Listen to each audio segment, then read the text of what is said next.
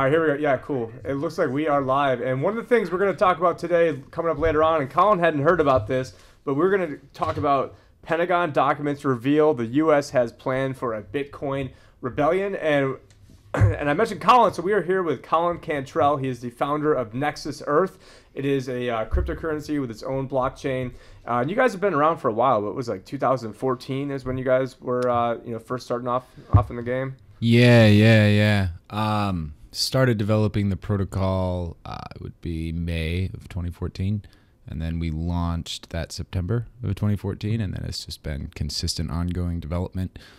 A number of years was just assessing the industry and assessing the technology properly. And so we started with like an old Purecoin code base just so I could learn to understand how to think like Satoshi. And then I liked Sonny King's, proof of stake, who was the first proof of stake implementation. So I studied all of that code to understand it before we started changing it, I guess you could say. And from that understanding, like Nexus kind of has been born of all of the, how should I say it, the architectural issues of blockchain technology, because a lot of people say blockchains are inherently unscalable. And that's not true. That is a narrative from Blockstream. It's the general narrative of we need layer 2 solutions, because if layer 1 doesn't scale, then you need layer 2, right? Then how is Blockstream going to make money though if they can't make exactly yeah. And it's pretty apparent if you look at the evidence, right? If you just look at the track record, like old posts on Reddit, right, on our BTC or our Bitcoin, I can't remember what one was the non censored one. But if you look at old posts, the downvoted posts, the most downvoted posts from like 2012, 2013, you'd see a bunch of posts about Bitcoins and tulips, right? That was the common narrative, right, against Bitcoin for its early years. Oh, you guys and your tulips, it's going to fail, blah, blah, blah. Bitcoin's dead. There was a website called bitcoinsdead.com, right? Because it was just this joke of showing. I think 99 Bitcoins has had like the last 200. I mean, this was a couple years ago that it was at 200 times Bitcoin's died, and now it's, we're probably well past that. But I guess so. It sounds like you have to know what Bitcoin is before you can make Bitcoin better or expand upon it first. Yeah. And I think that there's, just based on my observations purely, so just take that as my observations. I've noticed that a lot of people are maybe seeing the potential to make money in the industry, and it doesn't take much effort technically to make that money, right? Like Tron is a perfect example.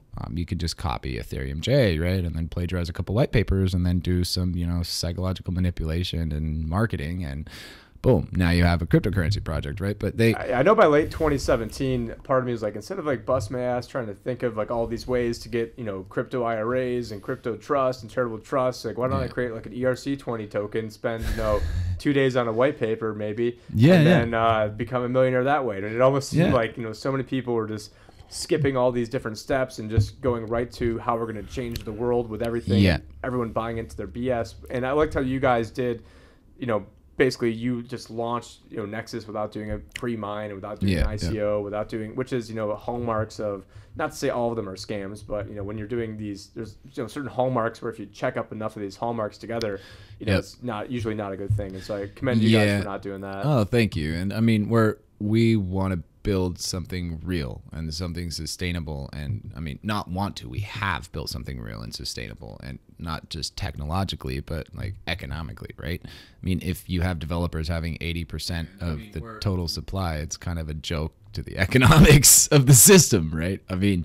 Just nobody should have that large of a share, but that's how some of these projects like look like they have such a large market cap, right? And they have ridiculous supplies, right? Like billions and billions of tokens, because one Satoshi price swing at 1 billion tokens is a lot more change in your value than, one Satoshi at like 100 million, right? And a lot of people don't even understand that they're like, oh, well, this one costs 20 cents and this one's costs, $10,000 at the moment. So automatically the one that's 20 cents is cheaper, not realizing that, oh, Ripple has, 100 billion of them. Or I'm not sure what Ripple's trading at now, but and a good example, let's just say you have a cryptocurrency with 1 billion tokens, right? And each token is worth $1, just so that we have something simple to work with, right? Now, let's say the price goes to $2, right? So the market cap at first is going to be $1 billion, right? And then the price doubles, it's going to be $2 billion. So the market capitalization, right, the total money in the economy has doubled. It's increased by $1 billion, right? Now let's go down to like Nexus, right? We're going to maximum have 100 million tokens, or coins, right? That's going to be the maximum amount of NXS ever created. So now let's say we're $1. So our market cap's 100 million. And then let's say we double in price to $2. Now we've only gained $100 million in market cap versus $1 billion, right? Where the price change could have been like, as far as liquidity in the market, it could have been just the same amount of resistance to change the price, but yet the same amount of resistance would yield you $1 billion increase in market cap versus 100 million, right? So it gives you an unrealistic expectation of how much value is actually in that market cap, because market cap should accurately model how much money you can get in and out, right? But they don't necessarily, and that's why you're seeing more of these really, really large supply tokens and things like that, because they just need small price swings to make their price go up higher, right? It's just a play on the economics, right? But we're not looking at how to play economics to make yourself look a certain way, right? We're here to actually... Well, you guys know a lot about economics. Yeah, yeah. And so, my wife is, studied economics, and she worked for an investment bank way back in the day. So she saw really early, like, all the issues with it, right? So she helps with some of the economic perspectives in the game theory. But like the power of these systems is in how you implement the economics in the game theory, right? A blockchain doesn't just build itself magically. It does because there's incentives, right? Miners earn money and verify the transactions, and you need some people say Satoshi's an AI, so maybe in that case it would be. So yeah, I mean, and that's another downside to Bitcoin, right? I mean, if you look at the formations of everything, right, or the source of something, right? Now Bitcoin, the source of it is secrecy, hidden, you don't know who Satoshi is. Experimental, right? It was like a bit of a beta project. If you look at the original Bitcoin code, I mean, it was like pretty simple, pretty raw, right? I mean, he said in his original post, actually. Well, simple to you, maybe not simple to everybody watching or listening, but what I mean is simple is like, okay, so there's like three main checks. You have check block, accept block, and connect, right? Check is just like before I have the blockchain, right? Think of the blockchain as like your point of reference. So when you don't have a blockchain, you're just like this object floating around in the universe, right? You're just there is no connection to anything. You just boom. And that's like where you have an orphan block or something like that. So check is the first set of checks where you say this block out in the middle of the ether can be checked without reference to the blockchain, right? Like I can check its proof of work. No pun intended with ether. But. Yeah, I can check its proof of work calculations without having previous blocks. I can check digital signatures and things like that, right? So check block comes in first, then accept block comes in when you actually accept it to the blockchain. You link it to the previous block. You have to have that previous block in order to accept it, right? And then you write it to disk and accept usually. And then connect is where you actually connect the inputs of the transactions, right? So those are the three main stages, right? Now, accept block, right, in Bitcoin 1.0 was 5 lines of code.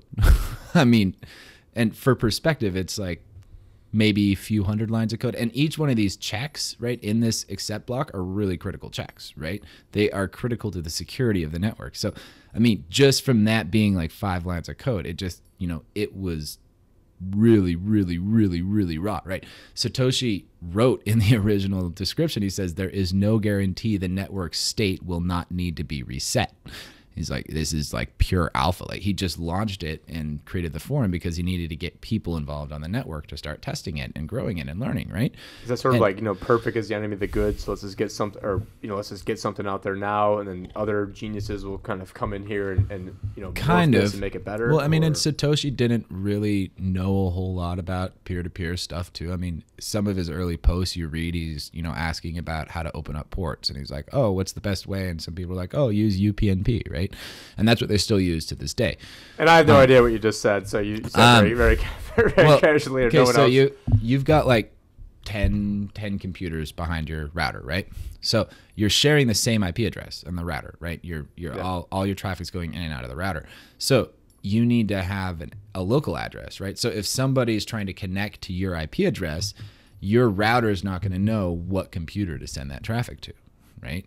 Because you just got like 10 computers. It's like, well, there's one port and you got 10 computers. So UPnP forwards that port. It opens up the port and it forwards it to your local computer, right? It gives it a pathway. You need a pathway and says it goes to this computer. And that's called NAT traversal, right? Which stands for Network Address Translator. Since there's only 4.3 billion IP addresses in IP version 4, you can't have a dedicated IP address for every device, right? That's where IP version 6 has come to try to help that, but it's 20 years in and it's not been adopted yet. And this is basically what you're saying, like from the IPv6, is that there's not enough different, like the lengths of characters is only so long that as we start getting into the Internet of Things and there's more and more and more devices connected up to this, that we're going to need. Yeah. A certain number of bytes, right? Like if you hear that in computers, a byte is just 8 bits, right? So the maximum number you can store in 8 bits is 255, right? It's like crypto gang signs. No. Yeah. So a byte can just be between 256 values, zeros including a value. So it's 0 to 255. So 256 values. Then you add 2 bytes, you multiply 256 by 256, which is about 65,536, right? And then, you get to 4 bytes, which you multiply by 256 and multiply by 256 again, and that gets you 4.3 billion. So in 4 bytes, that's a maximum value. If you notice your IP address, 255, 255, 255, 255, that's the biggest IP address, the maximum IP address. That's the top, and that's that value in integers, right? Instead of just individual bytes, is about 4.3 billion, right? So we can't have 7 billion people on Earth who each have 5 devices. No, or you can't even have 1-to-1, right? With we can't spy, track, trace, and surveil every single person on Earth, right? And give them all vaccines unless we have unless we have this. So to fix that, they have these network address translators where your router can, many devices can share the same IP address, but with peer-to-peer technology, right, it becomes a little more difficult because you have to be in an available state. You basically have to go out to the network and say, yo, you can connect to me, right? Allowing somebody to connect to you requires that open port in your router, right? For you to connect to someone else, your NAT is actually giving you a special port. So like if I go to google.com, I'm opening up a connection and the NAT is opening up and saying, okay, well, this one request to Google needs to go back to this computer. Or duckduckgo.com. Or DuckDuckGo, right? That's what we don't want to give Google any more free advertising. I'm totally done with Google, thankfully. Like I actually set up this. It's called Nextcloud. You check it out. It's self-hosted. It's pretty much like a free open source cloud where you can host all your files. You can do document editing. Like it's got everything that Google has and then some. And you can download these apps and stuff in it. So it's like I just set that up now. We're like completely Google free. It's nice. Like, and if you're watching this right now on YouTube, please also as an end run around, if you'd also join the podcast, we do have links that are actually scrolling across the screen where it's on iTunes, Spotify, all the places where all your favorite podcast catching apps. And it also, I don't really think that this is going to be here forever. So right now, if you're watching us on those platforms, just please, you can join our emergency text list down below by typing in Liberty Advisor, one word, to 71441. Then we have a way to keep up with you guys, not in the event, like the day we're kicked off, or whether we get kicked off or we kick ourselves off. That remains to be seen. But, they don't want certain messages getting out. They don't want people talking about crypto. That's probably the least of their concerns of all the stuff I talk about. But, but you know what? Crypto is something that can help, I wouldn't want to say like overthrow the system, but if everyone at the Black Lives Matter rallies, if they really wanted to help change the system, they would be getting into cryptocurrencies and knowing that that's the way to get the man. Because I see things like where it's J.P. Morgan Chase supports Black Lives Matters, and then like when you understand like the history of the founding of the Federal Reserve and how like J.P. Morgan was basically like at like the root is basically like the root of the founding of the Fed, and then the Fed is in and of itself is like this high tech, basically slave system. High tech? I guess it is. I would say for back then it's a high tech slave system. It's a new type of enslavement. Yeah, it's like the type of enslavement. Like, these slaves, like we've got to feed the slaves and do this and that and make sure they're not the slaves are probably getting better health care as slaves than we are today. Because they wanted to make sure that people actually were doing work. But let's let them run around a little bit. Give them these little cards, and then because they found that we're more productive if we think we're free. And so, hey, we just siphon money off every single transaction, every dollar that's ever been created. The really powerful thing that they actually did succeed in doing is creating self-enslavement, right? Like where people enslave themselves and then they act in this kind of state of schizophrenia, right? I got this, there's a line from a movie, My Dinner with Andre, which is really great. It kind of highlights that. He's like, do you ever wonder why people never leave New York? They're just like, oh, why would you leave New York? The pride. Oh, it's the best city on earth. Oh, New York, New York. Why would you ever leave? New York. And he's like, have you seen so many people that have been trying to get out? And he's like, but they can't. He's like, do you know why? He's like, because New York is the new model for the new concentration camp, right? Where the inmates create the prison and the inmates act as guards. They live in a state of schizophrenia. Why would you ever leave New York, the best city on earth? Oh, you're an upper man, blah, blah, blah. Why would you ever leave? You've got the blah and the blah. And these people never leave, right? They actually create their own prisons, and they pay a lot of money for big prison cells, right? Well, the thing is, you're paying so much for your big prison cell that now you can't afford to leave because all your you have hardly any free time because you're stuck in that rat race. Because you're stuck in that rat race trying to accumulate the money, then you never see your house. And now the new model, they're trying to build it down, just south of us, probably like 30, 40 miles away. Bill Gates has his, bought out all the land over there, I think by like Tonopah-ish area, and he's creating like a whole smart city. Like as you're driving out on the 10 out to San Diego, that they're having that be like the beta model of like the smart cities in America. Yeah, and they want to do smart cities because they, want to have everything computerized and controlled. But like one thing that, there's a lot, like, how should I say it? There's a lot of talk about this whole, futurist agenda of like everybody's under 1984 and control and whatever. From my perception of it and my understanding of computers, we don't have enough computing power to put on 1984 everywhere. There's just not enough. There's like, we're already running in. If you notice, processors aren't getting any faster, right? They're not like 10 gigahertz, 20 gigahertz now. They're just adding cores, right? 16 cores, 50 cores. What's weird is like I've got one of the computers behind me is just like a 2013 like Surface Pro, and I think at the time I had like 8 gigabytes of RAM, and now like you go look at the new Surface Pros and they started like 8 gigabytes of RAM, like, but that was like 7 fucking years ago. Like, Moore's law is not linear, right? Moore's law is like, oh, every 2 years we double or whatever, right? It's logarithmic, right? So what logarithmic means is like it starts off fast and then it tapers off, right? Because you start running into other issues. You can't just continue to make things smaller and smaller and smaller and smaller and smaller and smaller because you get these weird effects, like one of which is called quantum tunneling, right? Where let's say you have a barrier right here and you have an electron sitting on this side. The electron will just magically decide at one point in its life cycle that it doesn't want to be on this side. It's just going to go poof, and now it's on this side, right? And it's called quantum tunneling because there's no way that it could have actually made its way through the matter, but it in a way disappears and reappears on the other side, right? Yeah, it's like Joe Biden when he was, for all the racism stuff, and now he's over here supporting Black Lives Matter. Yeah. So, don't mind it when I was writing the 94 crime bill, putting all the black people in. I'm going to make up for it by having Kamala Harris as my VP, who was also, putting black people in jail in California. So that's my guess is that she's going to be the VP pick. And who knows? Yeah. But because the thing is, once you understand how crypto works and how this is like the actual way to help free humanity, all the other stuff just seems like complete BS. And now, here, obviously, this is not going to be the beginner show over here. We've already gotten into quantum tunneling. Yeah. That didn't take very long, but we didn't really have any like I mean, we had some interesting discussions before the show too. Probably something we can't talk about, but I mean, even just everything, even like Arizona in general and everything going on here. There's a lot of interesting things happening, to say the very least. So, on the quantum tunneling thing, this quantum tunneling breaks processors. When you get to a certain size, quantum tunneling happens more and more, and it burns these processors out. So we're really kind of reaching our like maximum speed, right?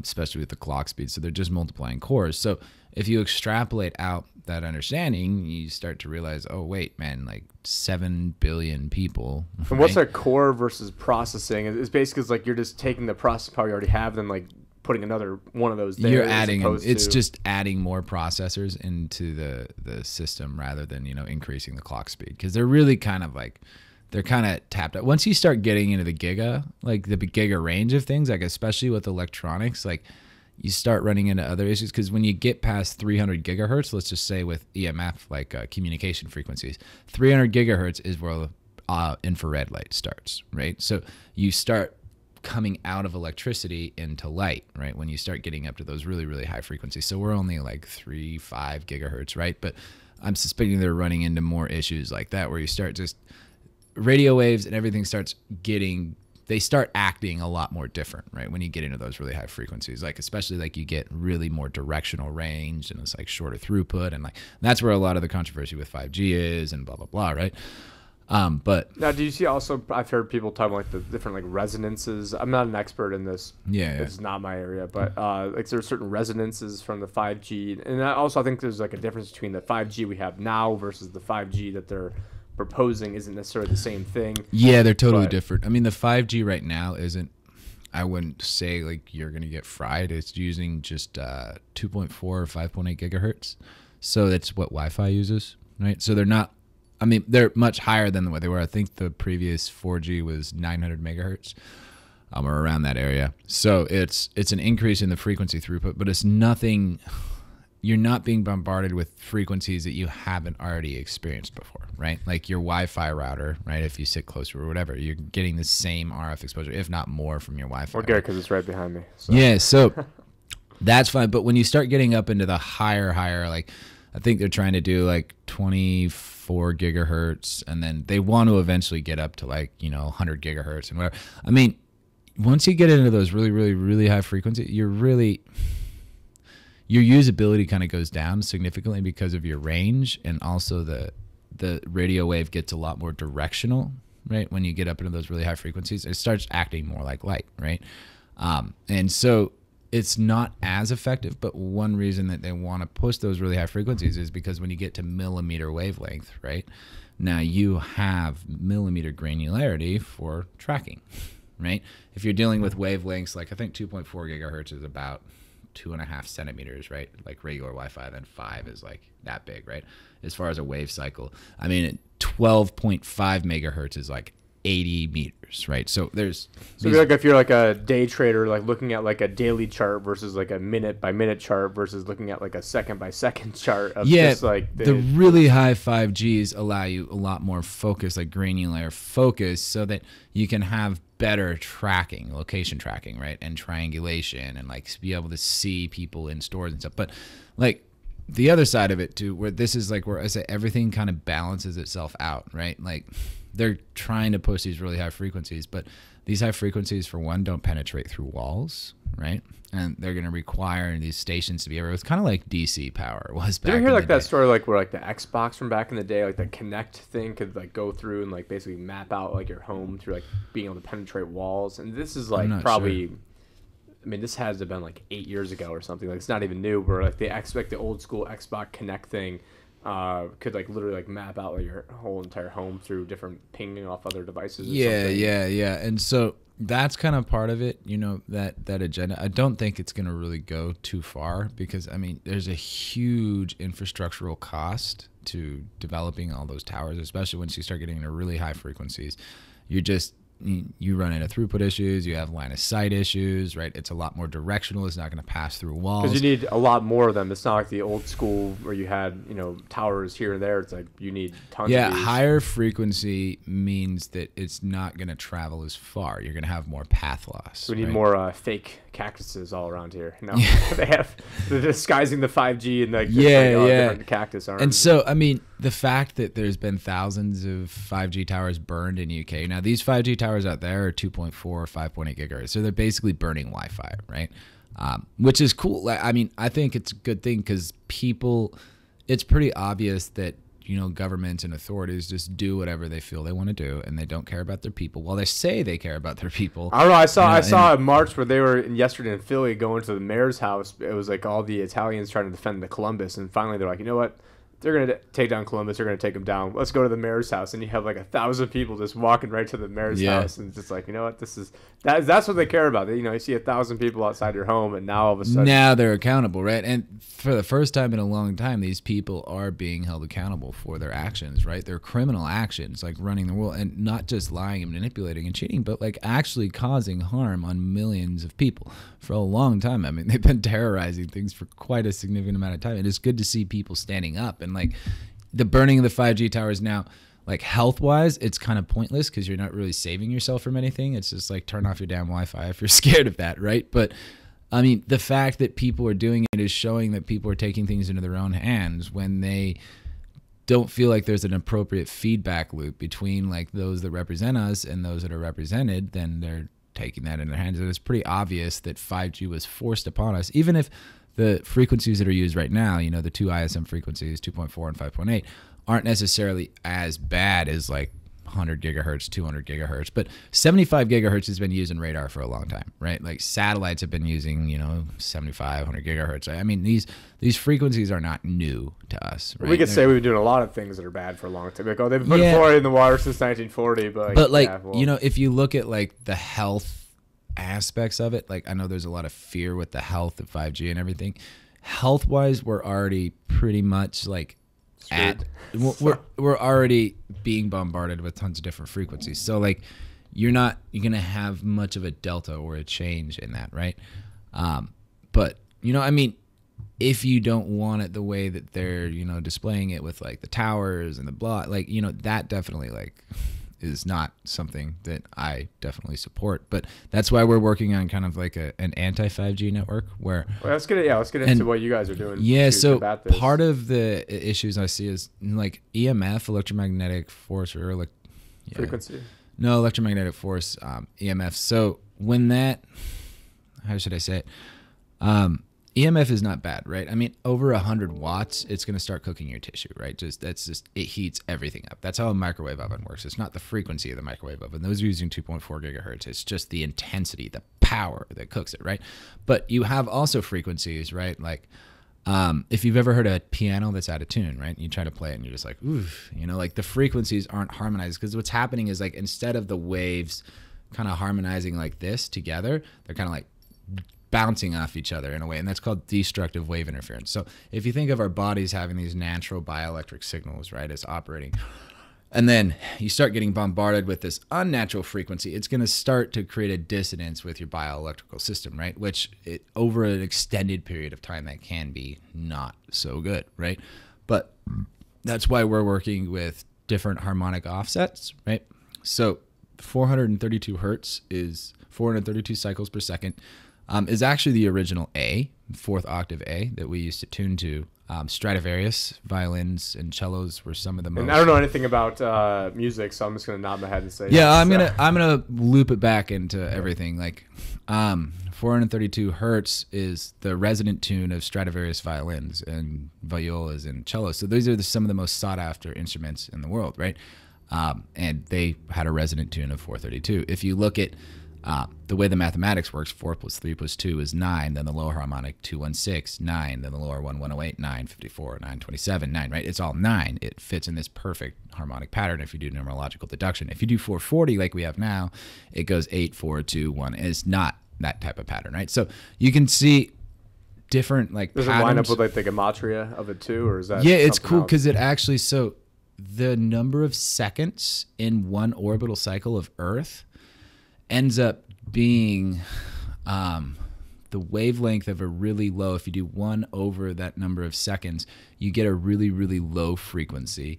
And then if you just multiply that frequency by 2 enough times, because you multiply it by 2 to increase your octave, right? So if you go from a C to a C, the next octave C, what's happening is the frequency is doubling, right? It's twice the frequency, and then the next one is twice the frequency again, and twice the frequency again. So if you keep multiplying this frequency, you end up at a C in a 432 harmonic series, right?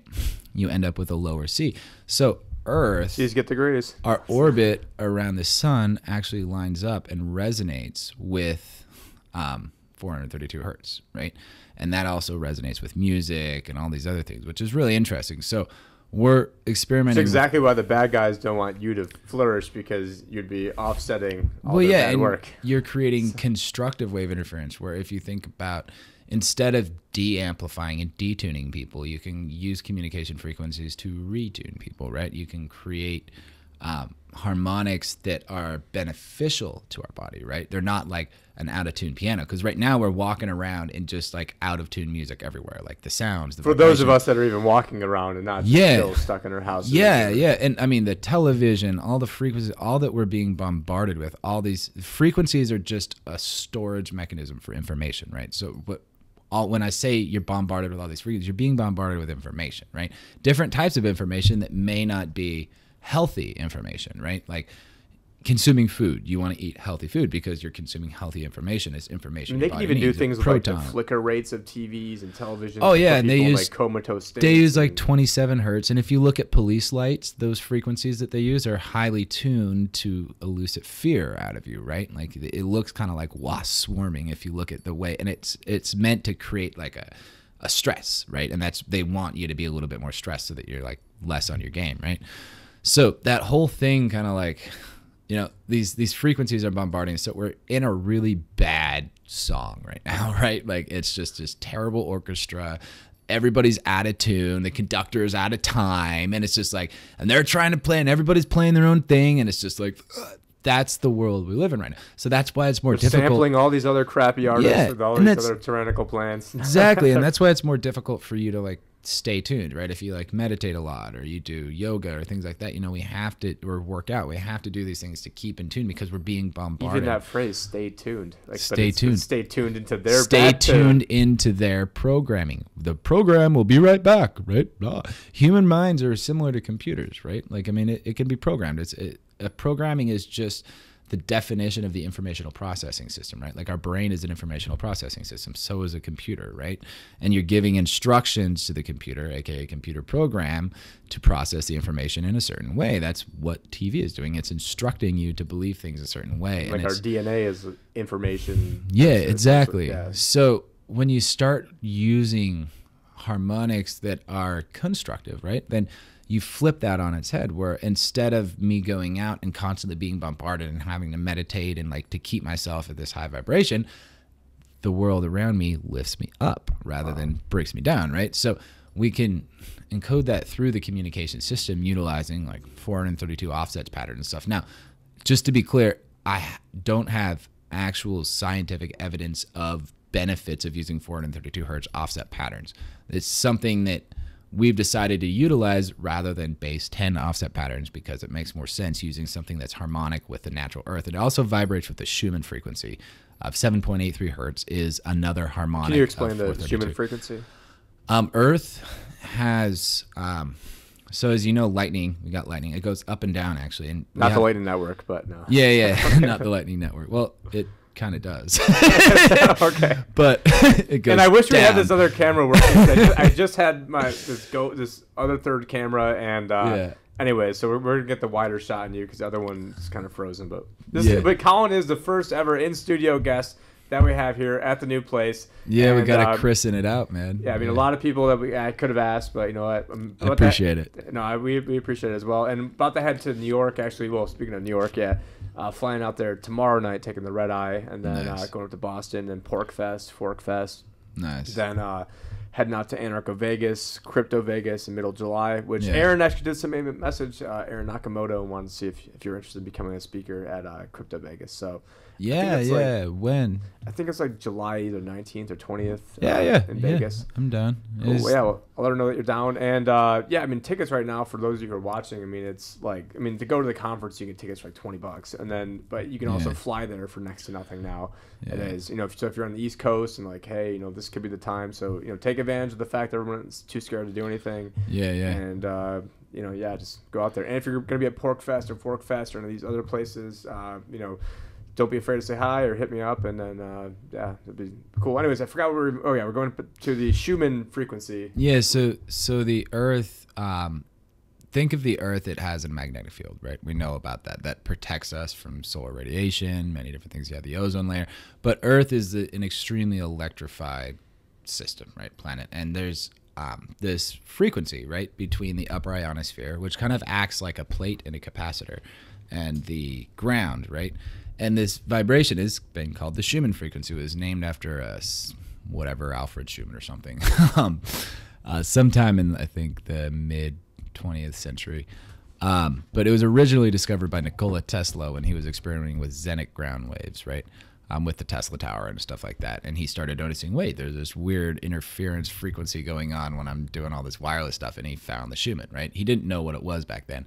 And since, you know, the discovery of he was Schumann, sending electricity wirelessly back then. I mean, wasn't at least through, that's called the Zenit ground wave. So The reason the tower is tall is because it has to be 1/2 of the wavelength of the frequency. So he's using about 12.5 megahertz, which ends up being about a 40-meter wavelength. So the tower had to be 20 meters because it shoots it out at phase. But a zenith ground wave is pretty interesting because when you're passing, well, I'll do Schumann first, and then I'll get to zenith ground waves. So there's this vibration, right? There's this vibration of the Schumann frequency, and that vibrates in all of our brain cavities, and it's usually been about 7.83 hertz. But since the 1980s, that has been on the rise. It's been increasing. Now, I mean, we're spiking at 100 hertz certain times. And this is like the Earth's natural frequency. The natural frequency of the planet. Yeah. So the whole planet's frequency is increasing, right? Like, and as you notice, like, feels like there's less time and things like that. Which then helps keep everybody out of tune, and then probably keeps them in this almost like paranoid anxiety state. Or no, the Schumann frequency is totally a natural frequency. No, I mean the Schumann's good, but the new higher resonating frequency that Schumann's morphed into, is that no, it's good. It's good. Okay. Well, so the increase in the Schumann frequency is actually increasing the vibration of our consciousness, of our brain waves, right? Brain waves are usually around like 7-8 hertz, right? And the increasing in that. I'll nod my head and say right, but I don't really know. But so, yeah, something around there. Like, don't quote me on the exact numbers, but I think like there's alpha and beta and gamma, and it's somewhere like 10, 20, 30 hertz, right?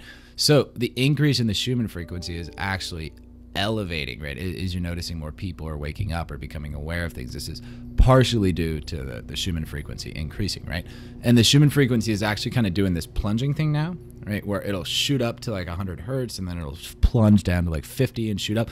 And I mean, if you think of a toilet plunger, right? Like a toilet bowl plunger where you're forcing the water up and down, it's a similar type of concept with what Schumann's doing. So think of it as just the earth kind of like shaking things up a little bit. Just thinking of like the elite like shoving a bunch of shit down our they're trying, but they can't stop. That's what's really, really awesome about what's happening now is there's a lot of things far beyond their power, I guess you could say. Like we tend to maybe over glorify them. I call them the powers that were.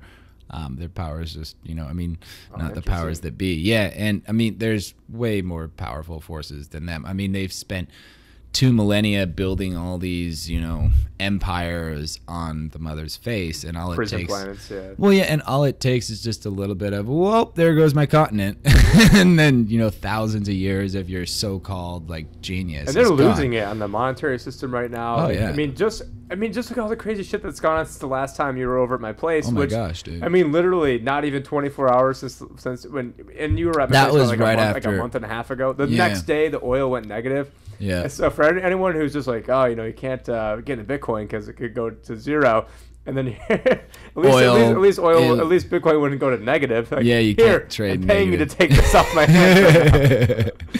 Yeah, I was trying to do the conservative thing and go into oil futures. Yeah.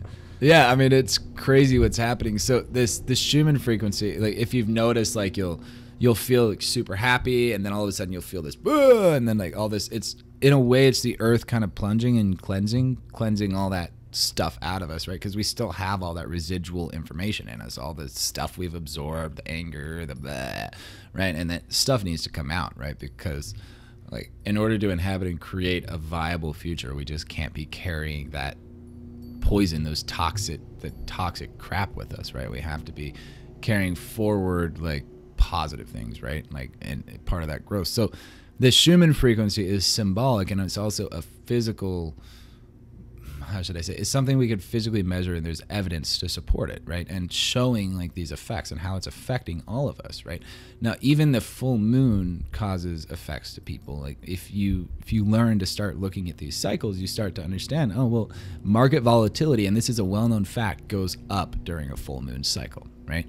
Because the full moon actually creates slight disturbances in the electromagnetic field of the Earth. Its gravitational field modulates our magnetic field, right? And those slight ripples and modulations in the magnetic field actually cause slight ripples in all of our consciousness. And so people that are a little bit looser, right, emotionally, are going to end up having more emotional outbursts around full moons. That's where the term lunatic came from. Yeah. It's lunar, right? And it's very well-known fact at mental hospitals that you watch your back during a full moon because the loonies get a little bit more loony. Loony, lunatic. Only loony. time I've ever been in car accidents were on full moons. Full moon. People ran into me. Yeah. You got knock to on be wood over here. I say only time, but yeah. So. Yeah, and you got to be careful. So when you start to understand, Friday the 13th too. It was Friday the 13th and the full moon. There you go. Yeah, first car accident, and then my wife, will feature ex-wife, recently got into one on the full moon we just had a week and a half ago. Yeah, that was I think a lunar eclipse too. Think maybe. And I know the other one we got into was like the blood moon, super moon, like all sorts of things, coming together. And then also the harvest moon, like you wait to the full moon. Or is that just a full moon, or is a harvest moon like a special? I think a harvest moon is the October moon or something, and it's like slightly more yellow or something, and it's symbolic of the time when you harvest the food or something. Because it's also like the moon is then also helping pull, like the gravitational pull is helping pull like the nutrients even like out of the ground. Well, not that there's a lot of nutrients in the ground left, but hypothetically that's what they would do. Yeah.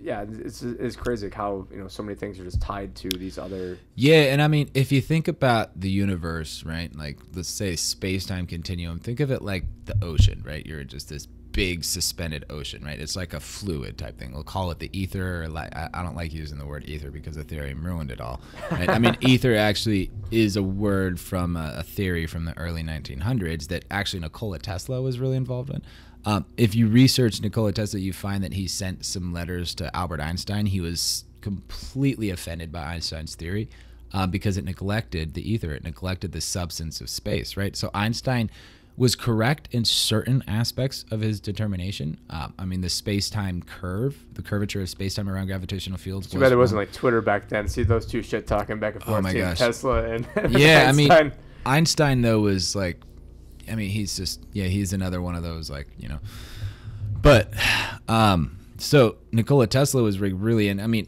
Now, if we look at practical applications of different people's understanding of the material universe, right? Einstein's practical application was nuclear bombs, right? And that's where Einstein is known for, is he helped perfect the fission process using plutonium implosion weapons, right?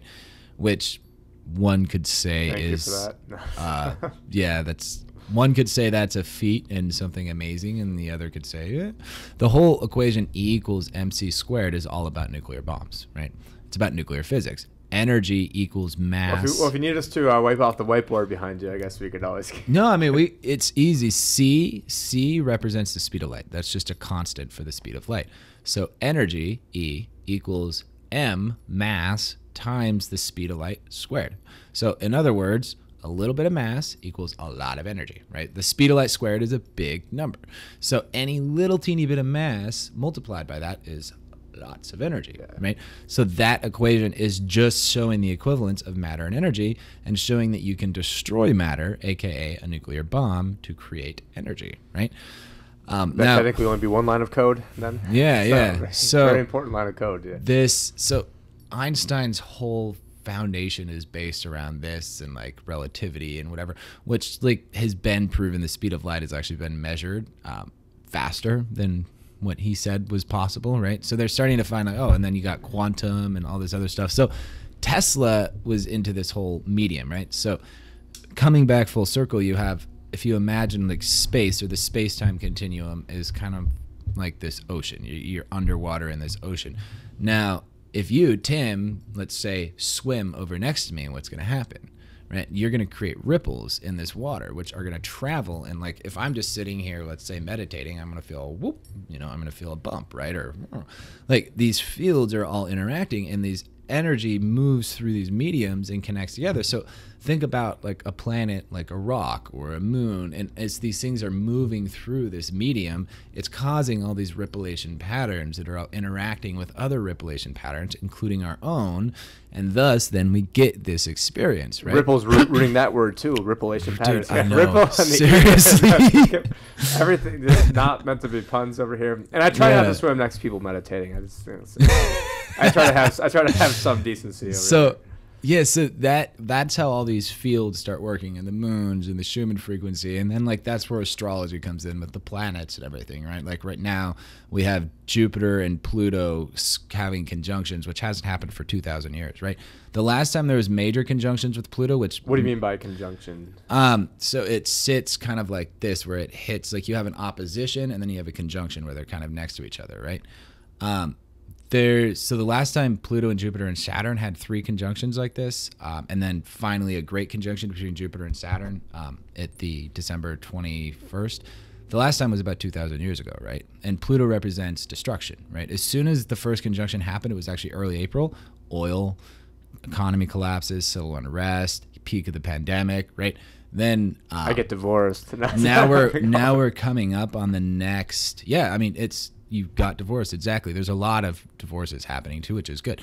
Then you get the next conjunction end of June, right? June 28th. So we have a couple weeks running up to that, and the planets kind of came out of retrograde a little bit ago, and then all of a sudden riots start happening, right? And then I think we're going to see the economy. Good. I'll be at Pork Fest then for June 28th. So at least by then I'll be surrounded by 1,000 other libertarians. So hell yeah, man! Shit goes down. At least I've got some backup. Yeah, well, I mean, I wouldn't say like shit's gonna go down. I mean, the first conjunction really set off like how everything is going to materialize, right?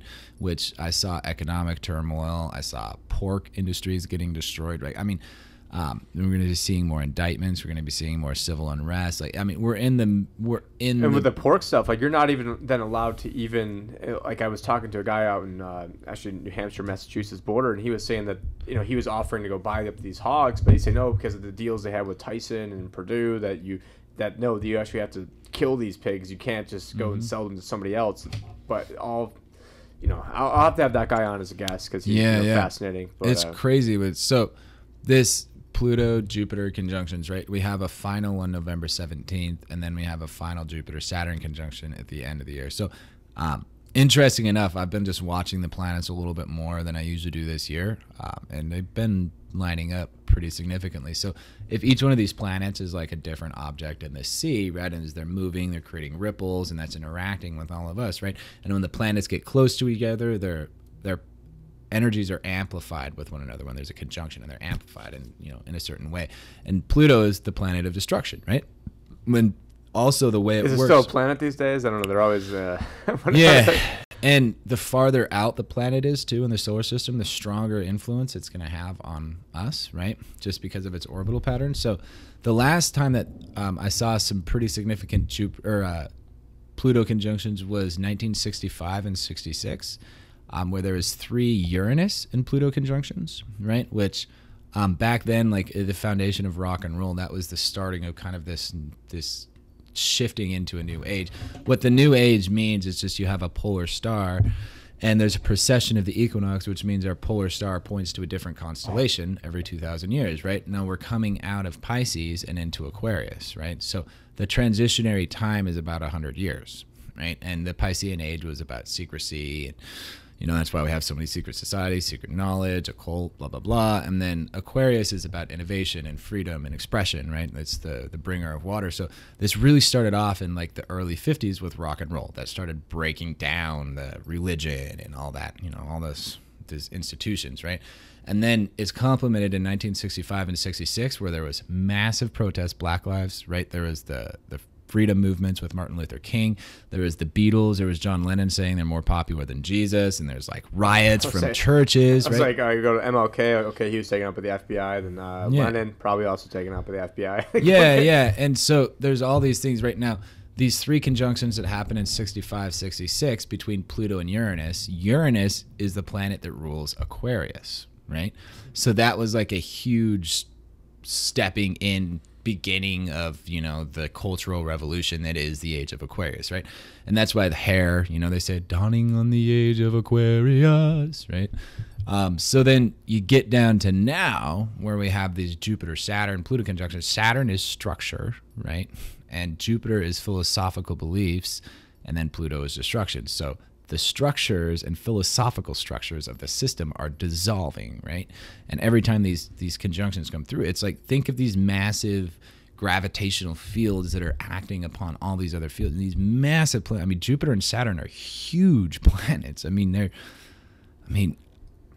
number out of my rectal file, I think I recall 500 to 1,000 times like Earth could fit in like Saturn and Jupiter. These are just massive planets, and their gravitational fields are interacting with us, right? Like gravity acts instantaneously, right? At a distance, it doesn't travel. Gravity waves are just this kind of like quantum entanglement. They just happen. It's just boom. Gravity's acting on this object 1,000,000 miles away. It doesn't need to travel, right? So all these fields are interacting with it, and they're coming around, and then you got these conjunctions, and it's cool to see like how the planets and everything are interacting with this, right? And how it's all kind of like flowing together in this mix of changes. So it's like, on the more cosmic perspective, there's a lot of like really important things that are shifting right now. And, you know, it in one hand is the end of the world. It's the end of that world. It's the end of that way of doing things, right? And that's why there was all this like Armageddon or end times or, you know, but the now Mayan do you calendar. see people like Google and all these other tech giants who are now, they can see that the things are shifting and now they want to take this. I mean, because really what Google is, I mean, if you go and you take the collective consciousness of everybody searching for stuff and doing things on their own, you can then become this AI in of itself that can then predict the future, and then they know, then the powers that were then know where the future is going, and then they then hijack it, and maybe they don't need to fully take it over, but they can steer that ship and just like a tiny bit this way. And this is what's so fun about what's happening right now, man, is they can't predict what's going to happen, how it's going to happen, right? Like, I think there's a lot more spontaneous things happening that are outside of the realm of the predictions. And AI is a purely logical construct, right? If we look at like planes, right? Planes of the mind, let's say. You start with the first, right? Word, vibration, right? There's just a word. It's a point. It's a vibrating word. Then the next is association. You associate this word with this object, right? Cup, word, association, right? Then the third is reflection, right? I now have this association, and then I reflect that association back upon myself and do self-reflection, right? That's third plane.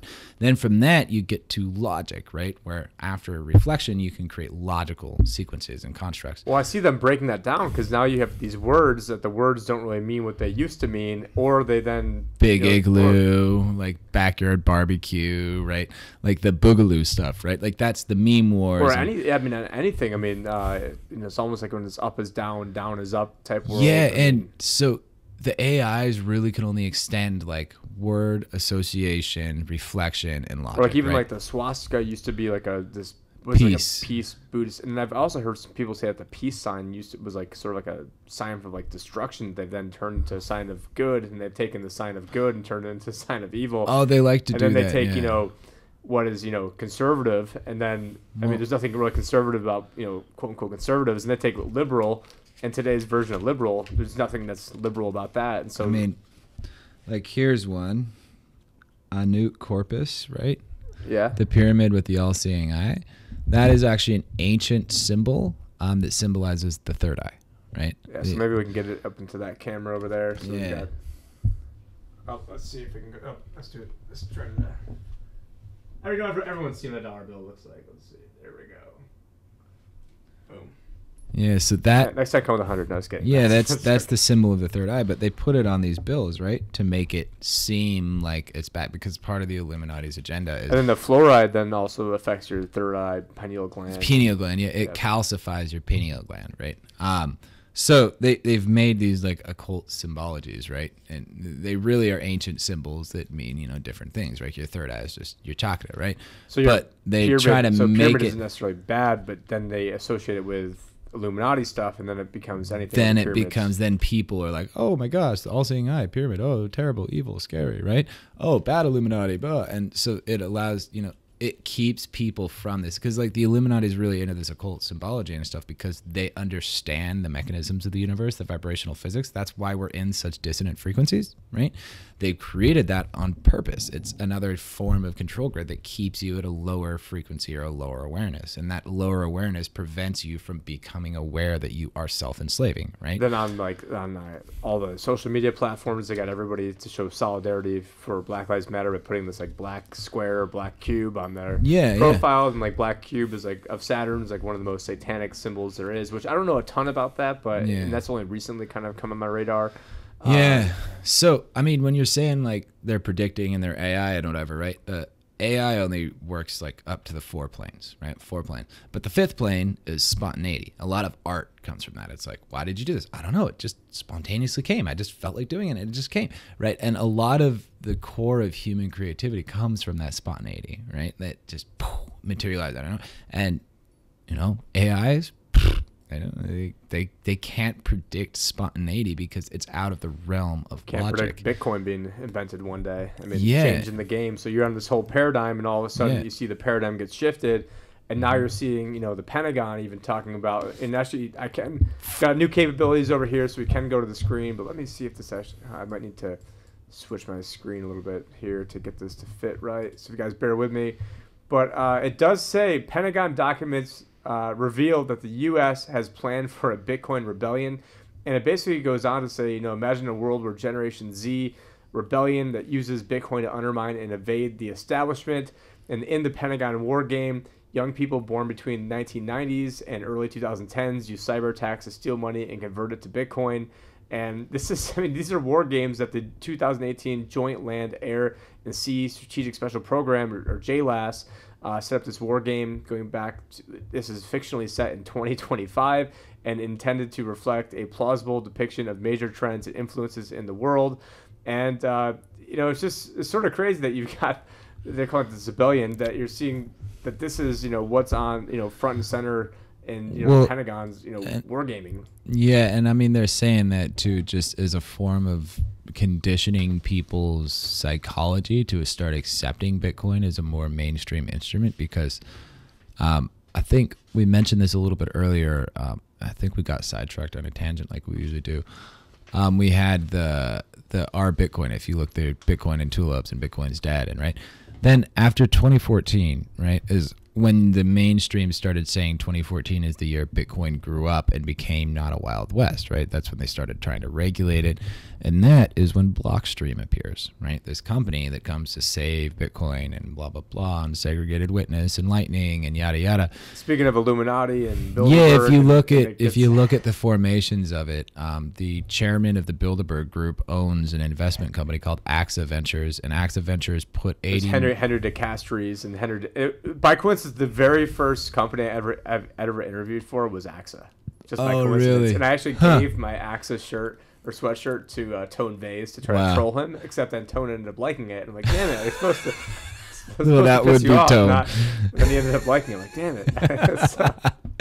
Yeah, so Blockstream was funded about $80 million from that. So then you have the Scaling Bitcoin, and he was also chair of the Bilderberg Committee. I think 4 or 5 times, or from 2014 to 2018, and again last year randomly or something. And then you see Ethereum, right? Then we see Ethereum come out, and they've got this promise of whatever they do. The DAO. I think the DAO hack was probably some sort of sponsored attack or some sort of person trying to reveal their true colors. But I noticed after that, after they showed that they were willing to compromise on principles of decentralization, that's when the banks got interested. If you notice, Ethereum Enterprise Alliance. That's when it started, right? Is after they got co-opted, right? Or after they showed that they would fork the protocol. And then they're like, oh, okay, well, now we can just go take over Vitalik. And I mean, Vitalik didn't even code Ethereum. If you look, he's the puppet.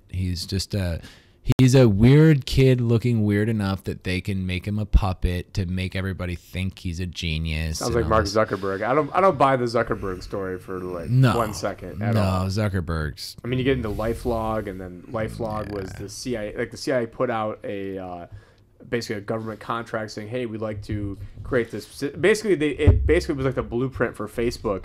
And then the day Facebook was launched was the day LifeLog then pulled its application from the government system. But then what you're talking about, the DAO, just so people at home know, it's this whole, I mean, I don't want to get into all the inside baseball weeds of it, well, because I can't, but basically it's essentially there was money that was stolen in Ethereum, and then what they ended up doing was saying, okay, we're going to basically split off the chain and make it look like that never happened before. And so one group said, hey, let's do this, another group said, hey, let's not. And then essentially now you have Ethereum Classic, which is the actual, I guess, Ethereum that had the DAO stolen from it, and then it never overwrote. So they're everything's in a blockchain is a cryptographic structure, right? And it's everything's changed. So I try to use an example of 1 + 1 is 2, right? That's 2. Well, now not in Common Core anymore. But then if we say the equation is Z + 1 equals, F or whatever, right? So or F plus 1 equals F, right? Like kind of a bit of a fractal, right? The input's feeding it, right? So 1 plus 1 is 2. That's our first number. Then we add 1 to that. That's 3. And then, we add another to that to the 4, right? So if we change the value of 1 plus 1 is 2, that first equation, and we say 1 plus 1 is 3, it's going to break every single answer from there, because then the numbers, instead of being 4, it's going to be 5, right? So that's kind of how this chaining works. So you can't change anything in the past, right, without redoing all of the work.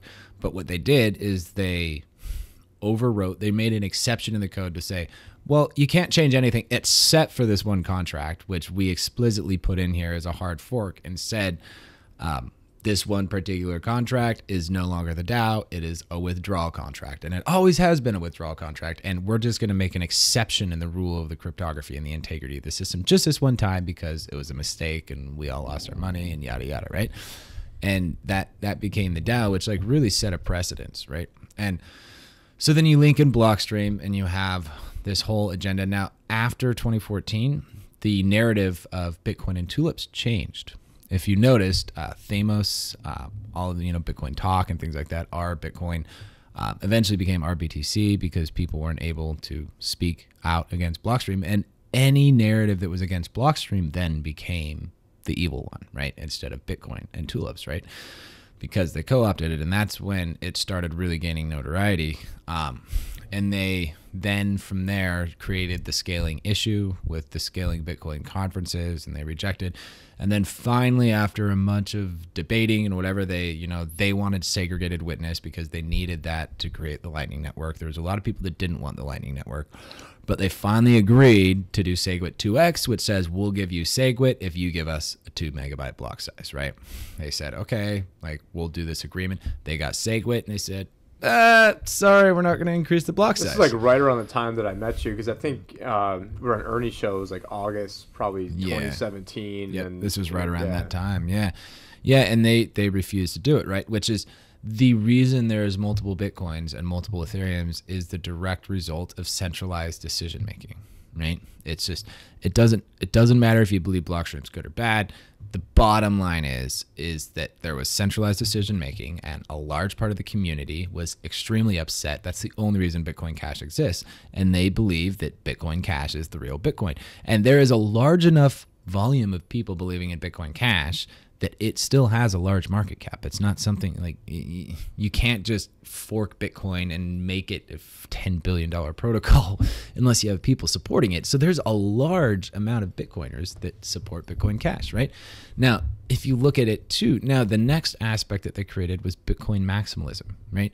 Because when you create this tribal maximalist mentality, then nothing else can threaten Bitcoin, because you need to eliminate all the competition from threatening your co-opt, right? And so they have to deliberately make the technology inept to create the problem that they can come save us from. A Galilean dialectic of problem, reaction, and solution. That's generally the how should I say it? The way that these types of people function is they create problems, and then they come through and they save you from the problems that they created. And then it's just like the government. Hey, we've broken your leg, and here's exactly, we've broken your legs, but we're gonna give you $50 so you can go, get a Band-Aid.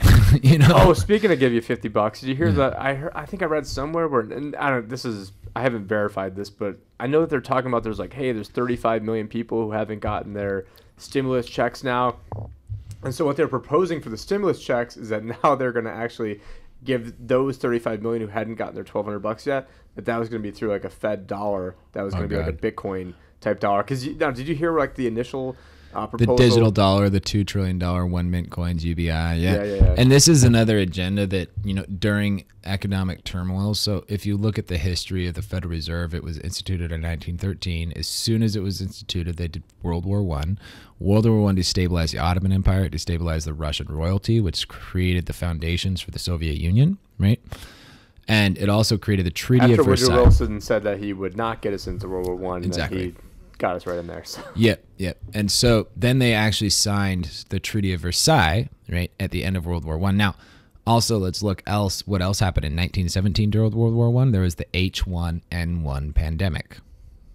sound familiar, right? It started out in early year 1917, where a small group of soldiers got sick on a military base, and then it just disappeared. Is this the Spanish flu that you're talking about? The Spanish flu, yeah. And then then I think 6 months passed, and then came autumn, people started dropping like flies, right? Because it spread all over the world because of the war. The American soldiers they infected their own soldiers, and then got the soldiers to go infect the rest of the world. Wasn't the Black Lives Matters protest? No. So 30 to 50 million people ended up dying from H1N1, right?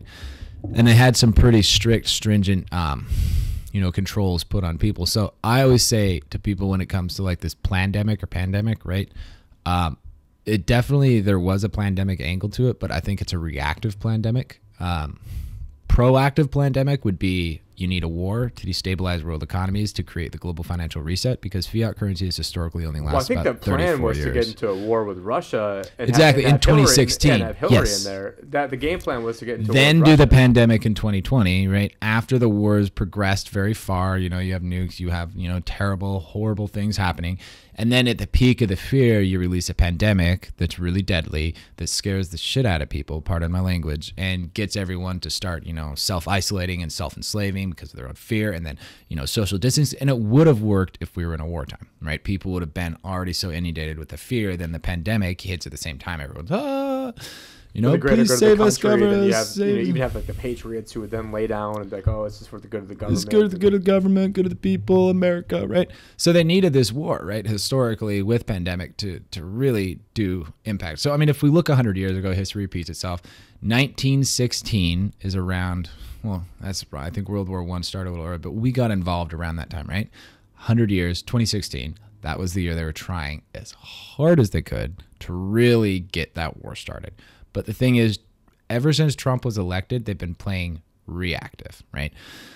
They haven't been able to be proactive because they've been reacting to everything Trump. They've been having to attack him with all of the media. He's out of control. He's not a puppet, all these different things. And then the economies are collapsing too. So the reason they needed this war too is you need a war. I did buy a signed Trump hat before the election, thinking that he would win. So then I thought he was going to get offed, and then it'd be worth even more money. Not that I was hoping that, but that's what I'm kind of surprised. I'm happy he's still alive and going, man. Like, I mean, I'm not necessarily into politics, but I'm just happy that there's somebody in power that's not a puppet, right? I mean, even if he's still doing some bad stuff, it's like, well, at least it's not like, at least he's messing just with the Clintons and messing with other bad people. And so you needed this. So 100 years later, we needed this destabilization of world economies because historically, fiat currencies, like on average, last about 30 years. The longest lasting fiat currency is the pound. That's actually been, I think, 300 years, right? That they've been able to manage to keep that thing afloat, but it's lost like 99.5% of its value, right? I mean, well, it's then just you take a look at who owns the Federal Reserve, and more than likely, it's probably people connected to British royalty that own. Rothschilds. The very first central bank was openly owned by the British. The second one was open. The City of London. Yeah. I mean, the first one it ended in 1812, and the British came down here and, pardon the language, burned down the fucking White House. That's why they burned. And you know what? There's so many crazy things going on. I don't care about even language at this point. It's like there's so many. It's like if you're not offended by the fact we're in like this slave grid Federal Reserve system, but you're mad at me dropping an F-bomb, that's me qualifying to add to the whole British thing too. A lot of people I don't think are fully aware of what happened after the Civil War. The Civil War wasn't about slavery. Slavery was already abolished before the Civil War. It was about seceding from the North, the Union from the federal government, right? And if you listen to the Gettysburg Address, it actually addresses everything that they've done now, which is creating a hyper strong federal government to create central control over the decentralized states. And the Virginia Company, which was the original company that owned the colonies from, back in the day, was actually just renamed to United States of America. And then another company was established called the United States of America Army, right? And if you look, your birth certificate is representation of your employment in the U.S. corporation, right? So it is literally a giant farm corp. And that's why they can take your children away, because you are a debtor. You are owned. That's why you can't kill yourself, right? It's illegal because you're damaging government property, because you're born as property. But there's other ways to circumvent that through this form called the UCC-1, I believe, where you can elevate yourself from a debtor to a creditor, right? And you claim your property like your children, and they can't take your children from you after that, right? It's like a backdoor in the system that they need to have, legal loopholes, right? But I mean, that's all going away anyway. But like, so you need see these fiat currencies were designed. The U.S. dollar, particularly, was only designed to last about 100 years, right? So they needed another war in 2016. Well, even Lincoln even said, there's a quote of him saying, "I have an army in front of me that's the South, and I have an army of European central bankers at my rear, and I far more fear the army at my rear." Then you had, the Second Central Bank of America with Andrew Jackson.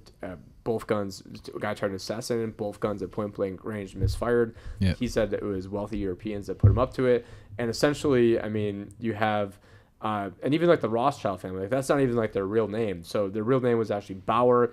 They had teamed up with the Oppenheimer family. The Oppenheimer family was like, hey, instead of lending money to every Tom, Dick, and Harry, it's much more beneficial to lend money to governments. And so they got money from basically this prince that wanted them, this German prince, to invest into English bonds. Yep. And then instead of investing in the English bonds, they sat in the money, found out Napoleon had lost, spread a rumor saying Napoleon had won. They did that. Yeah, they created, because they were funding both sides. One was funding Napoleon, one was funding Britain. Yeah. And then when they found out that the rumor wasn't real, by then they British had bought up all the bonds. They'd already bought it. Well, they basically bought the entire stock market and the bonds, and then they gave back the German prince the money that they should have. And now at the time, Germany, I think, was into like several different areas. It wasn't just like one unified German. And then the shield in their door was a red shield, and that's how the Bauer family became Rothschild, because red shield in German was Rothschild family. There you go. And then they sent all the sons to the different banking centers. Yep. And now then they teamed up with the royal family,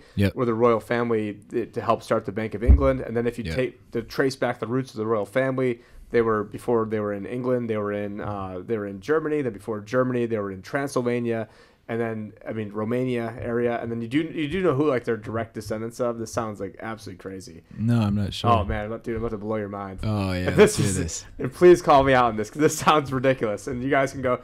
There are videos that I can even show you of Prince Charles walking around Romania, walking around Transylvania, talking about how they're direct descendants of Vladas Tepes. You know who that is, right? No. Fucking Dracula. Oh. So the royal family is literally direct descendants of... So, yes. I mean, this is where truth gets a little stranger than fiction. You'd be surprised how many vampires there actually are. I mean, I've actually met people that are straight up vampires. They just love to suck blood from people, right? I mean, let's go back to Google. There's a lot more of that than you would think. And I mean, there is, how should I say it, a science behind it. I mean, we get into like adrenochrome now, or no. I mean, it's kind of an energetic side of things. So, without getting too esoteric, right? There's energy, right? Life energy. Let's just call it electromagnetic energy. And your blood contains a lot of this electromagnetic energy, right? It's kind of your aura, if you've known. Your life force, yeah. So your aura is kind of the lowest form of that. It's called your lower mana, right? If you've ever heard the term manifest, people are like, I'm going to manifest this. Oh, the secret, blah, blah, blah. That's, introductory understanding of like this whole mechanism. But if you think about like mana, fest, right? Festivities of mana, right? Mana is energy. So when energy is collected in a place, it brings new things into the physical, right? Science already proves that E equals MC squared. Energy and matter are equivalent. So when you take energy and you concentrate energy into a spot, it's going to physically create things, right? That's manifesting, the whole idea of manifestation. And so this mana, right, you need a source of mana to manifest, right? So if you're too blocked off from the light and you can't get a source, let's say you're just in this forest, it's just growing everything, and you're like, and you can't plant a seed because the light won't reach, you need a source of mana from someone else, right? So you get the blue blood royalty, which that's how they got their names, because they at the time the Spanish hated the Moors and because they had invaded, and so the royalty then in Spain then basically made it so that they didn't want to be, have a nice tan like I do, so they wanted to make themselves as white as possible, and so then they were so white that their blood looked blue to their skin, and that's how the term blue blood came about. So even tying back to the elites and and they're very well aware of these things. That's why there's like occult symbols, all seeing eye. I mean, the Treaty of Versailles was signed on the 11th hour. It was actually signed November 11th. at 11:11 a.m. and 11 seconds, right? Because 11 is a number of gateways. It's a gateway, right? It's like if you look at like 11:11, it's like a portal, right? Is that It's why an people say like, oh, it's 11:11, make a wish, or is that? Yeah. 11:11 is kind of like, it just, think of it as like a gateway, right? A cosmic gateway. So 11:11, it's like an opening for a new beginning, right? So 11 is a powerful number. It's a vibration, right? Remember, everything is information, right? Vibrations carry different forms of that information. So 11 carries a specific vibration that, when utilized with dates and significant dates, it's powerful to create. So the Treaty of Versailles actually set up the economic destruction of Germany, destroyed like a lot of the Ottoman Empire, the start of the foundations of the Soviet Union. Guaranteed World War II. It guaranteed World War II, right? So they've known about all these things. Now, when it comes to blood, right?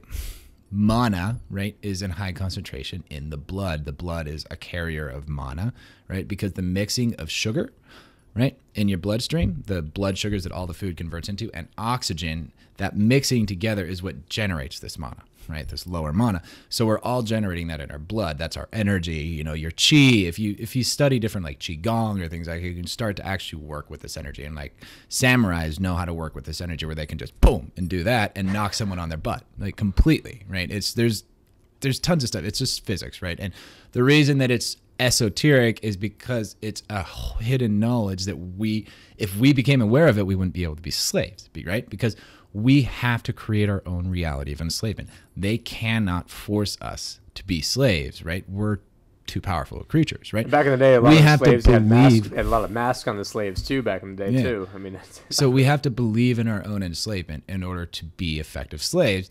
And to believe in our own enslavement, we have to believe that we're stupid, we're dumb, that the government's better than us, that there's other people that know more than us, that blah blah blah blah blah, all these things. But then have the illusion that we're having, you know, help. So like Obama with hope and change, and you know, all these things, right? Psyops.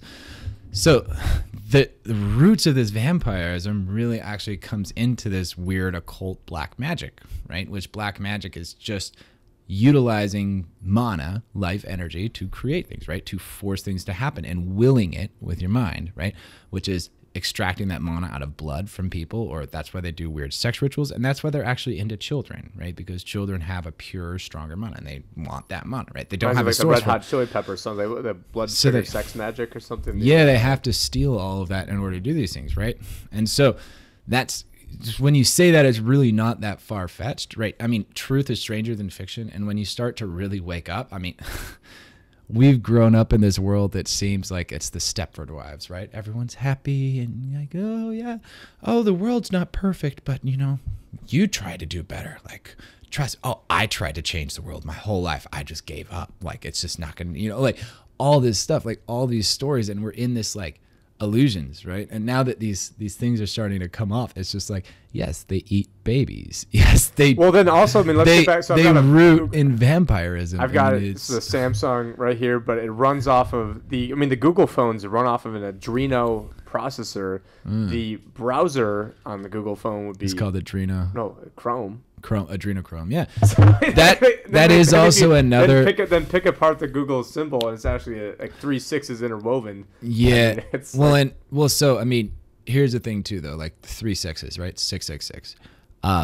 Carbon 12, okay, is the most stable isotope of any isotope. An isotope means it has a different combination of neutrons compared to the protons, right? The atomic number defines the element. So carbon, right, is element number 6, okay, because it's got 6 protons.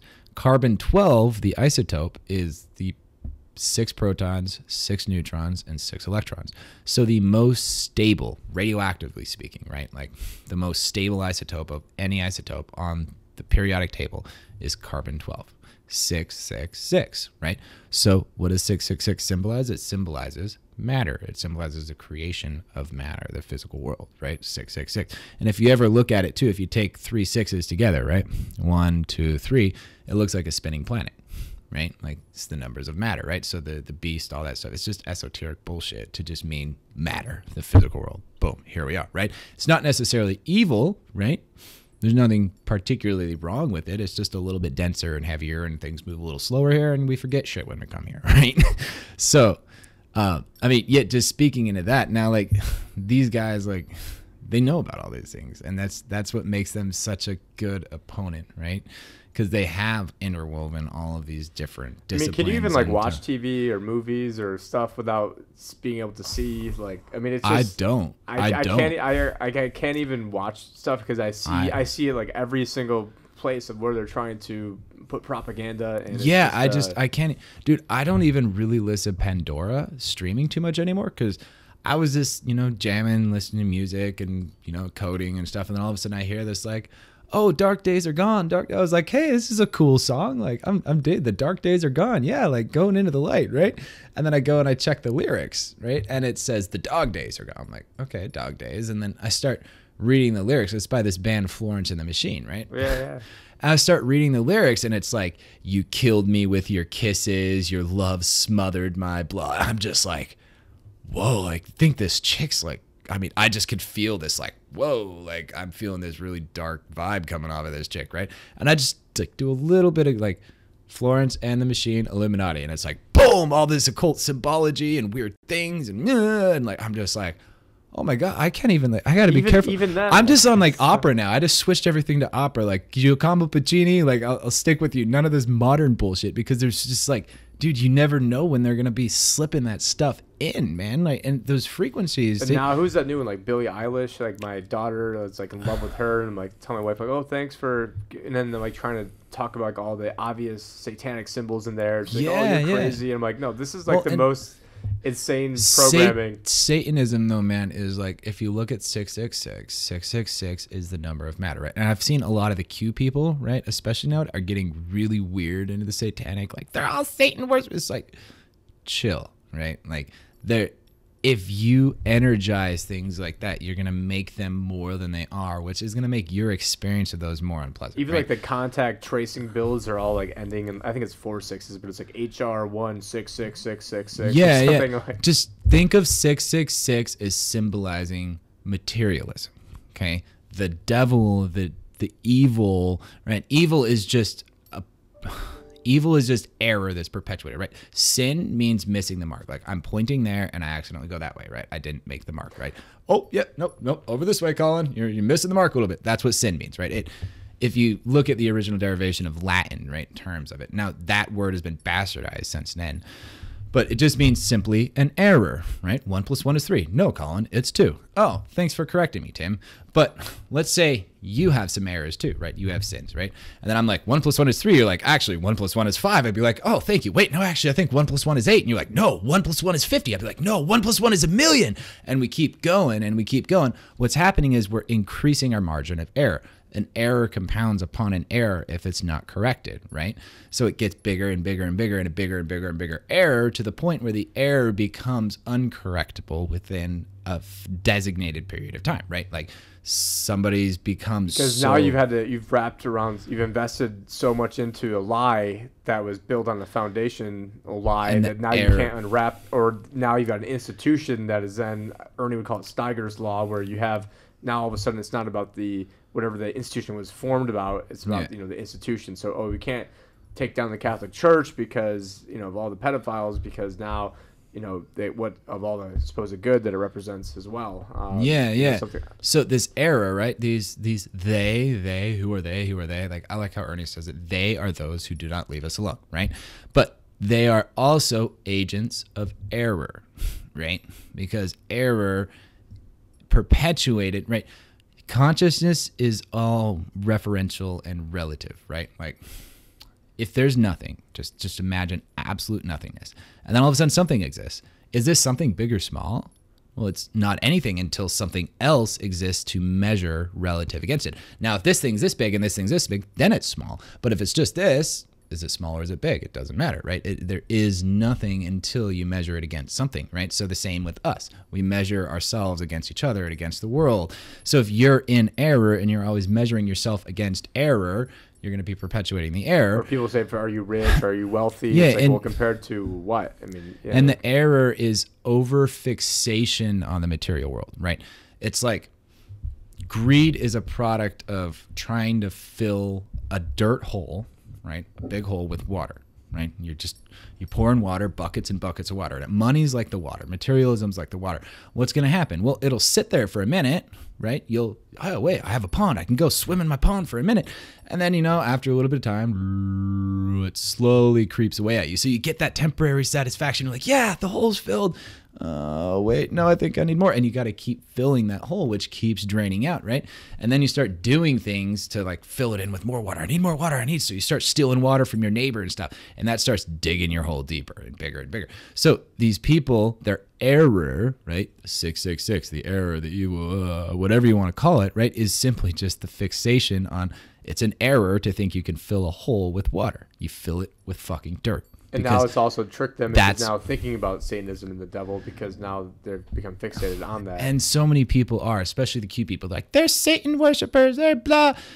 Yes, in a way, but like this whole Satanism is a very like extreme personification of the simple idea of that over-fixation on the physical world is just going to create a hole. And speaking of cute people, right before you came here, I got a voicemail from someone who like heard me on Tinfoil Hat, and the voicemail was, "Hey, I got your number because I really wanted to talk to you about whether or not Trump ended the Federal Reserve by all the." I'm like, my God. Oh my God. So I put it on my Instagram, but now he printed $10 trillion. If anything, he's emboldened them, made them even stronger. I mean, now they own like Hertz rental car, for Christ's sake. Yeah, I know, right?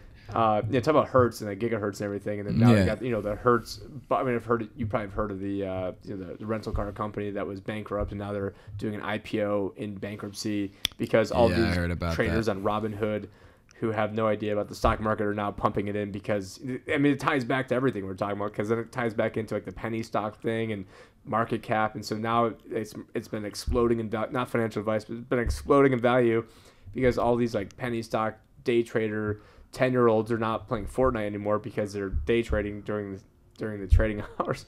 And even though they're at the pool, I heard some lady that like, obviously without offending anybody, you could tell she's not. Sort of like the shoe shine boy giving stock tips, and I overheard her talking about her Robinhood account, like just like a teacher just out swimming in a pool talking about day trading. Agents stuff. of error, brother. They are agents of error, and it's also death by 1,000 irritations, right? If you're constantly irritated, right, by stoplights, by cops, by people, by lines, by drive-thrus. People that are cops driving. Death by 1,000 irritations, right? Like you just, this stoplight. We're in actual Senegal, Africa, I believe. This is at least what I heard anyway. My friend said that they have the lowest amount of traffic accidents in the world because they have no stoplights. Because people actually have to think, right? Stoplights, in a way, disable us, right? They make us dependent on this light to change, to think, and all these things. And it's also part of the death by 1,000 irritations. You ever wonder, like, you're at a light and you're like, why is this light red when blah, blah, blah? It's designed that way. It's designed to be inefficient. It's designed to be that because it keeps you constantly irritated. It keeps you constantly And then they were like jacking with yellow lights to then be able to get more tickets. And actually not too far away from here, I guess, is like one of like the worst places like in the country of people running red lights and dying. At like I think over like in Glendale and some other areas, like literally some of the worst places in the world are like 15 minutes away from us. Yeah, it's crazy. And it is bad. Like Just to finish the point, because I feel it's important for people to know, because there's a lot of people that are seeing a lot of terrible things. When you start talking about like vampirism, right? I mean, in the physical sense of it, right? Like, I mean, yeah, sure, you're extracting mana out of something, but you're just digging a deeper hole and you're trying to fill it with water, right? And then there's all these other constructs of like matter and evil and blah, blah, blah. I mean, which really is just the consumerism materialist agenda, right? I mean, that's all it really is just the overfixation on material things and the destruction of natural important things for that materialism, right? Like destroying rainforests, to create coconut oil or palm oil and, everything could be hemp seed oil. Everything. And so, I mean, in order to correct that, right? Because error needs to be corrected. We need to get more harmonious. We need to get more connected with the earth, more connected with nature, more connected with ourselves, right? And that is the antidote to this error, right? These errors that we're in. So like, just be careful about thinking in too dualistic of a perspective, because dualism is a delusion, I should say, or an illusion. Like in absolute light, right? If this room, if it was just nothing but light, like, I wouldn't be able to see you. If it was nothing but dark, I wouldn't be able to see you either. Working on, I can turn on a few more of these. Yeah, but so when opposites are carried to the extreme, they're alike. And if we go to this 2016 World War III thing, right? Like if they pulled it off in pandemic and all of that, what would happen is a massive depopulation because, like I said, there's not enough computing power to control 1984 7 billion people, right? Not even everybody's connected to the internet. There's too many unaccounted for people, right? They just can't account. They need. So you can either increase computing power or kill off. No, they people. can't. They or can't. Kill off people was the second part. Kill off people, yeah. So you need to get it down to about 2 billion, 3 billion, right? But now. Not if we each have 5 devices. Or yeah. So when we look at it too, though, right? World War III would have been a nuclear war, right? They were heating up for the whole century with the Cold War with Russia and all this thing, like nuclear war. That's the most effective way to kill 5 billion people, right? Nuclear war. But then here's the thing, right? They are agents of error, okay? Right? Remember what I was saying? They are agents of error. Error is, perpetuated far enough, compounded upon itself. Error can become quote unquote evil, Rich. If you spell live backwards, right, what is it? Evil, right? Life is about growth and learning and expansion. Death is contraction and reduction and loss, right? So evil is a product of death, right? Death of your soul, of your spirit, of your mind is when you stop learning. You stop learning when you stop correcting your errors. When your errors become perpetuated, you're not learning anymore. You're stagnant. You're stuck. You're dying. Leave, live, evil, blah, right? It's pretty simple. It's not like ooh-ah mystical at all, right? Wow. It's just very simple physics. But like, so you have these like dark and light delusions, right? Like you have the dark polarization that we've been through, right? Like, oh, the heat, the terrible, the people. Oh, so much war and famine. When's the world gonna change? We're destroying our planet. Greta, how dare you? You're destroying our generation. Greta Thunberg or whatever, right? Now, let's look at this. If they succeeded with the war, what's gonna happen? We're gonna have massive nuclear war. We're gonna have 5 billion people dead. So then we're going to have a massive financial reset, which was needed because less CO2. all of these fiat currencies need to be reset under one global, more sustainable fiat currency that they can last for a few hundred years, 500 years, whatever, right? For their new world order. But they would have gone, right? Since they're agents of error, where is error? Error is in polarized thinking, right? Absolute light, absolute dark. They're both errors, right? We're not in that of good and evil. There's that of two evils, excess and deficiency, light and dark, good and bad, right? Duality is the illusion. So when you can integrate those perspectives together, that's what we're going into. But what they wanted to do was create a swing to the other side of the polarity chain. And we've already seen early signs of that. The equality, gender, sexual equal, right? Oh, we must be equal. Tim, you can't believe anything different than me because that just breaks our oneness and we're all one and we're all connected. And so you can't say anything mean to me because when you do that, it's going to hurt my feelings. And I'm just as important as you. It doesn't matter if you're more skillful than me. I'm half mentally retarded, but I deserve equal treatment as you. So you need to actually be marked down with 10 equal points because you aren't equal to me because you were born with straight. And that's the light polarist agenda. Okay. That's the agenda that they're going to try to push. They're still trying it a little bit. They're trying to first create the darkness to make everyone like, oh, come save us. And they'll be like, we're going to save you with the light. We're coming in to change. And they will change things, but they change it to the light polarized. I mean, and then you get back to like Cecil Rhodes of what's funny is my dog is actually Rhodesian Ridgeback, but Cecil Rhodes, I mean, was basically he's a Rothschild frontman that was in charge of De Beers. And he left his will. This is probably stuff you already know, but in case some people who out there aren't aware of this, but Cecil Rhodes left his entire last will and testament to creating a new world order, basically these roundtable groups. And the first one was the Royal Institute of Affairs out in Chatham House, London. And then the one out here in America was Council on Foreign Relations, or CFR. And I'm sure then there's so many rabbit holes I could go through. Yeah, and it's just as it was said by the golden mean, right? It says that we're not in a world of good and evil, but a world of two evils, and that of excess and efficiency. And you need to find the golden mean between the two. You apply that same thing to polarity with light, right? Light and dark. Like, we need to find the balance between the two. And there's a propensity for us to polarize to either side, right? Right now, especially, there's a lot of polarizing happening. Black lives matter, white lives matter.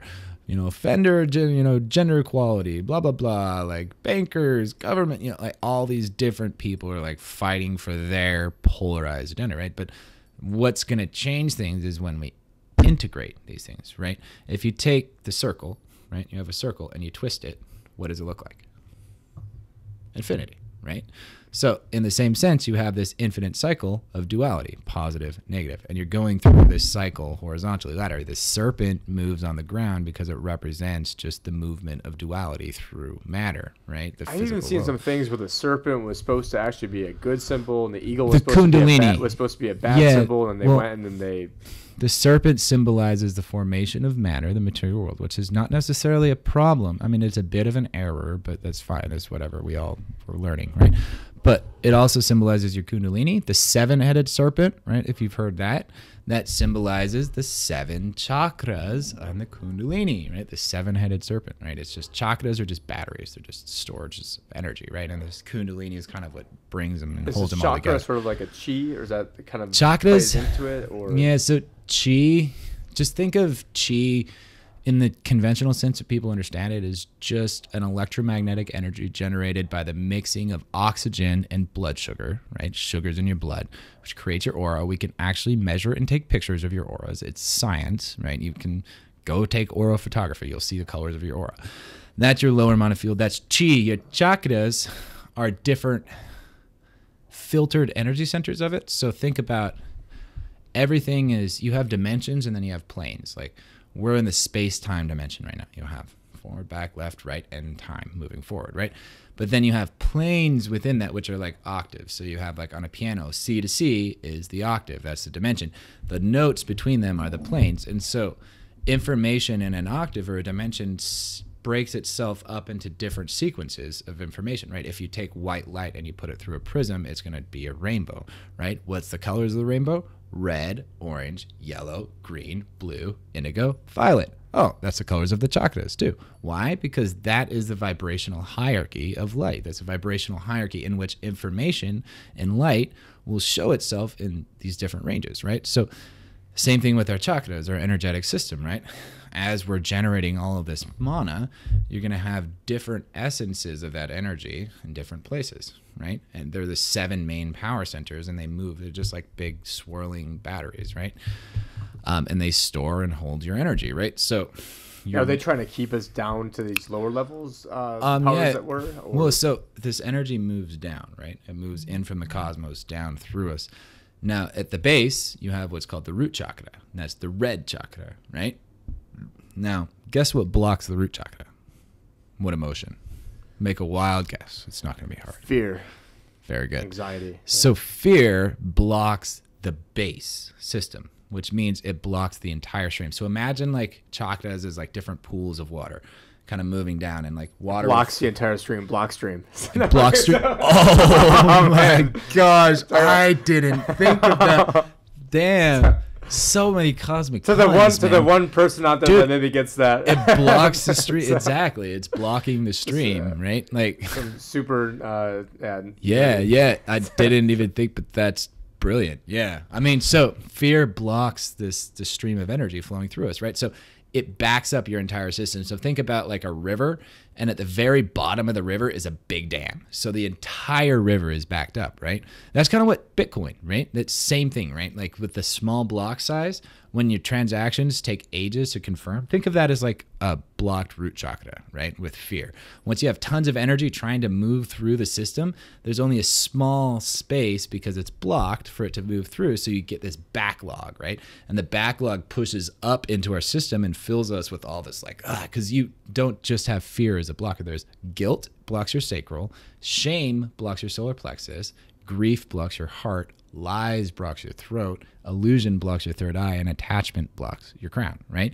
So all of these things integrated together, then blocked by fear, people have a lot of guilt. Or your corona. No. Yeah, they have a lot of fear. They have a lot of guilt. I mean, if you think about it, Catholicism first installs fear, then it installs guilt, and then it installs shame, right? Those are moving up your chakras, blocking each one of them. So you're blocking the stream at every possible if you can point. first block them with fear, then anything that slips by that one. Then shame can't effectively be evacuated, right? Shame requires fear to be gone to be evacuated, right? So now you have this blocked fear, and then you have all this guilt and shame and grief and lies and illusions and attachments blocking the rest of the system, and those blocks can't get out because the fear is holding it, right?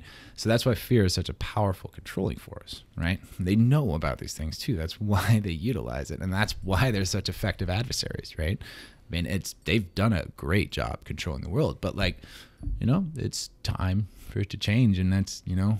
And I think where I was originally trying to go, the Cecil Rhodes thing, it actually wasn't even about him. I meant to talk about Paul Warburg, who was the first basically head of the Federal Reserve. Basically, he was the godfather of the Federal Reserve, who said we shall have one world government. It's only if it's a matter of it's through consent or conquest. And I think the conquest part was, you know, World War I, World War II. They realized that you can't have, you know, a guy with a funny little mustache, you know, coming through, or can't have a Napoleon coming through and enslaving everybody. You've got to get people to beg for it. And so now setting up this like technocracy where people are saying, you know, look at these, or they're just trying to beg for the solution. Please save us from ourselves, please. And see, and it could be like it's going to be like a digital dollar, and the digital dollar is going to be all tied up with this contact tracing. The biggest error of everything that's happening right now is you giving up your sovereign right as an individual to save yourself, right? Religion, governments, all these things are trying to take your power away by saying you need someone to save you. You need Jesus to save you. You need the government to save you. You need the church to save you. You need to confess. All those things are just planting blocks in our energetic system.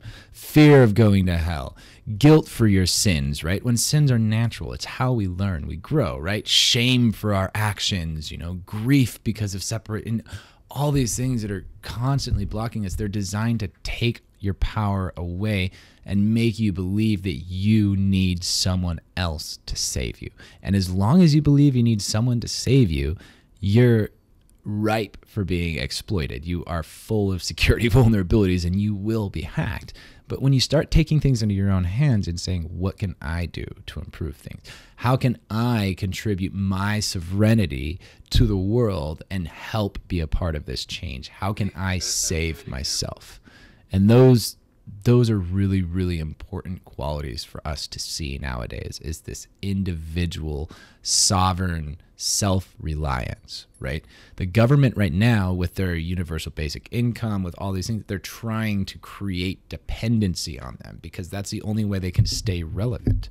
As long as we depend on the government, then people are going to see them as relevant, because with blockchain, with Next, it's like we can run we were just talking about creating financial instruments, and like you can create a trust account where you can lock your funds up in there and you can't even be robbed. You make it more powerful than a bank because it's mathematically locked, right? All these different, we pretty much at the point technologically. If you rob people, you buy a bank. No. The quality of life we exist at with technology and what the government provides for us can completely be supplemented and augmented, right, with this technology we have now. So the relevance of government, to me, is zero right now. The only relevance they can make themselves have is we need to save you from people that are bad people, right? So trying to incite riots and stuff is going to be one thing that they're going to try to do, right? And then we'll save you from all these terrible wars and these pandemics, and, you know, stay at home and then try to scare people from one another and like force people against each other and create all of this turmoil so that they can use that turmoil to save everybody. But the thing is, people are saving themselves, man, right? Like, even if they're throwing gun ownership skyrocketing. And even if people are throwing bricks through windows, man, like, I don't necessarily condone and support that as a means of change, but I do believe that especially if it's agent provocateurs. Yeah, I believe it's still part of the mechanism, and at least people are doing something, right? They're doing something. They're not waiting around for someone else to go riot for them. They're going at it. I mean, at least it's something, right? And at least they're not being like, oh, hey, I'm gonna have like the cops come save me, or like I'm just gonna vote harder. I'm just gonna vote so much harder. Like, people are actually taking, and that signifies that people are realizing the government is not going to save them. Now, this next conjunction I was telling you, the Pluto, Jupiter, Saturn conjunction at November 17th. Right now, there's an 87% probability of a Cat 3 hitting the East Coast this year because the Atlantic is much warmer than it should be, which is a recipe for very large hurricane activity. So I believe we're going to have a pretty severe hurricane season this year, which, if you remember 2017. So a way to go by I remember your sister was down there, like in the Key West. Yeah, and you were at 2017. Ernie's house freaking out because it was right as there's a big Yeah. I mean, my mom decided to stay there. I was like, you're gonna die. I was like a Cat 5, and she was like, I'll be okay. I'm like, okay, whatever, you crazy woman. But yeah, I mean, so this year I'm predicting, right? Like, I mean, and this is based off of actual data too, that there's going to be a pretty severe hurricane season this year. And I think that's also going to further signify to people that the government cannot react, right? We're at a point too, with people, population-wise, where centralization cannot function. That's why I'm saying there's not enough computing power, there's not enough governmental representatives, there's not enough police. You can't effectively put in a 1984 society with the amount of people that there are right now. And that's part of the power that we have going for us, right? As long as we don't kill ourselves before then, right? Like, we have that going for us. Which as long as we don't have a second round of bioengineered pandemic to come kill us all, then we'll be... Yeah, I mean, and they'll try, but I think this is all just seeding us for, round 2, round 3 of... Some people have had those theories. I mean, I personally don't think this was a planned pandemic. Like, like I said, I think they're being reactive rather than proactive. You think it could be like a bioengineered weapon that accidentally got out? Or? Yeah, so the Wuhan virus facility actually is a specialist facility in manufacturing viruses, transferring them from animal to human. That's their main speciality, and they want to beat the curve that way. Based on just the properties of the coronavirus, I don't think it was an effective weapon, and I don't think they would in their right minds release an ineffective weapon. I mean, it was designed as probably a silent old person killer is what I would suspect it was, because you silent carriers, youth doesn't get it, old people to start dying. It could be branded as like a bad flu season, right? This is how we solve Social Security. Well, so yeah, it was part of the solving the Social Security issues and potentially working on anti-riots in Hong Kong or something, right? But then Patient Zero, I think, got it accidentally, right? And then they got out, and then it became never waste a crisis. Let's put out pandemic, and that's why it seems so poorly executed and like hyper draconian too. Like, it just jumped on something that was happening that it got out accidentally, and then they got reactive, just like they were reactive to Trump, right? They were reactive to the stock market. They were reactive to oil, right? We watched it to charts still fucked, man. Like, it's just minus 50. Yeah, well, the stock market is sort of like, oh crap, we need to get the sheeple back in to sell them. And so I feel like this whole second rise, not financial advice, was to then dump it onto the sheeple. Yeah. And then you'd go back like 3 weeks ago, it was like a record amount of high net worth investors dumping stocks to going into actually cash and gold of all things. Yep. And so when you see the high net worth people and institutions going into gold, while at the same time talking down gold, while at the same time offloading their stocks to some teacher Robinhood trader, or I mean, literally, there's headlines of 10-year-olds who stopped. I need to use the restroom. Okay. Hold on. Yeah.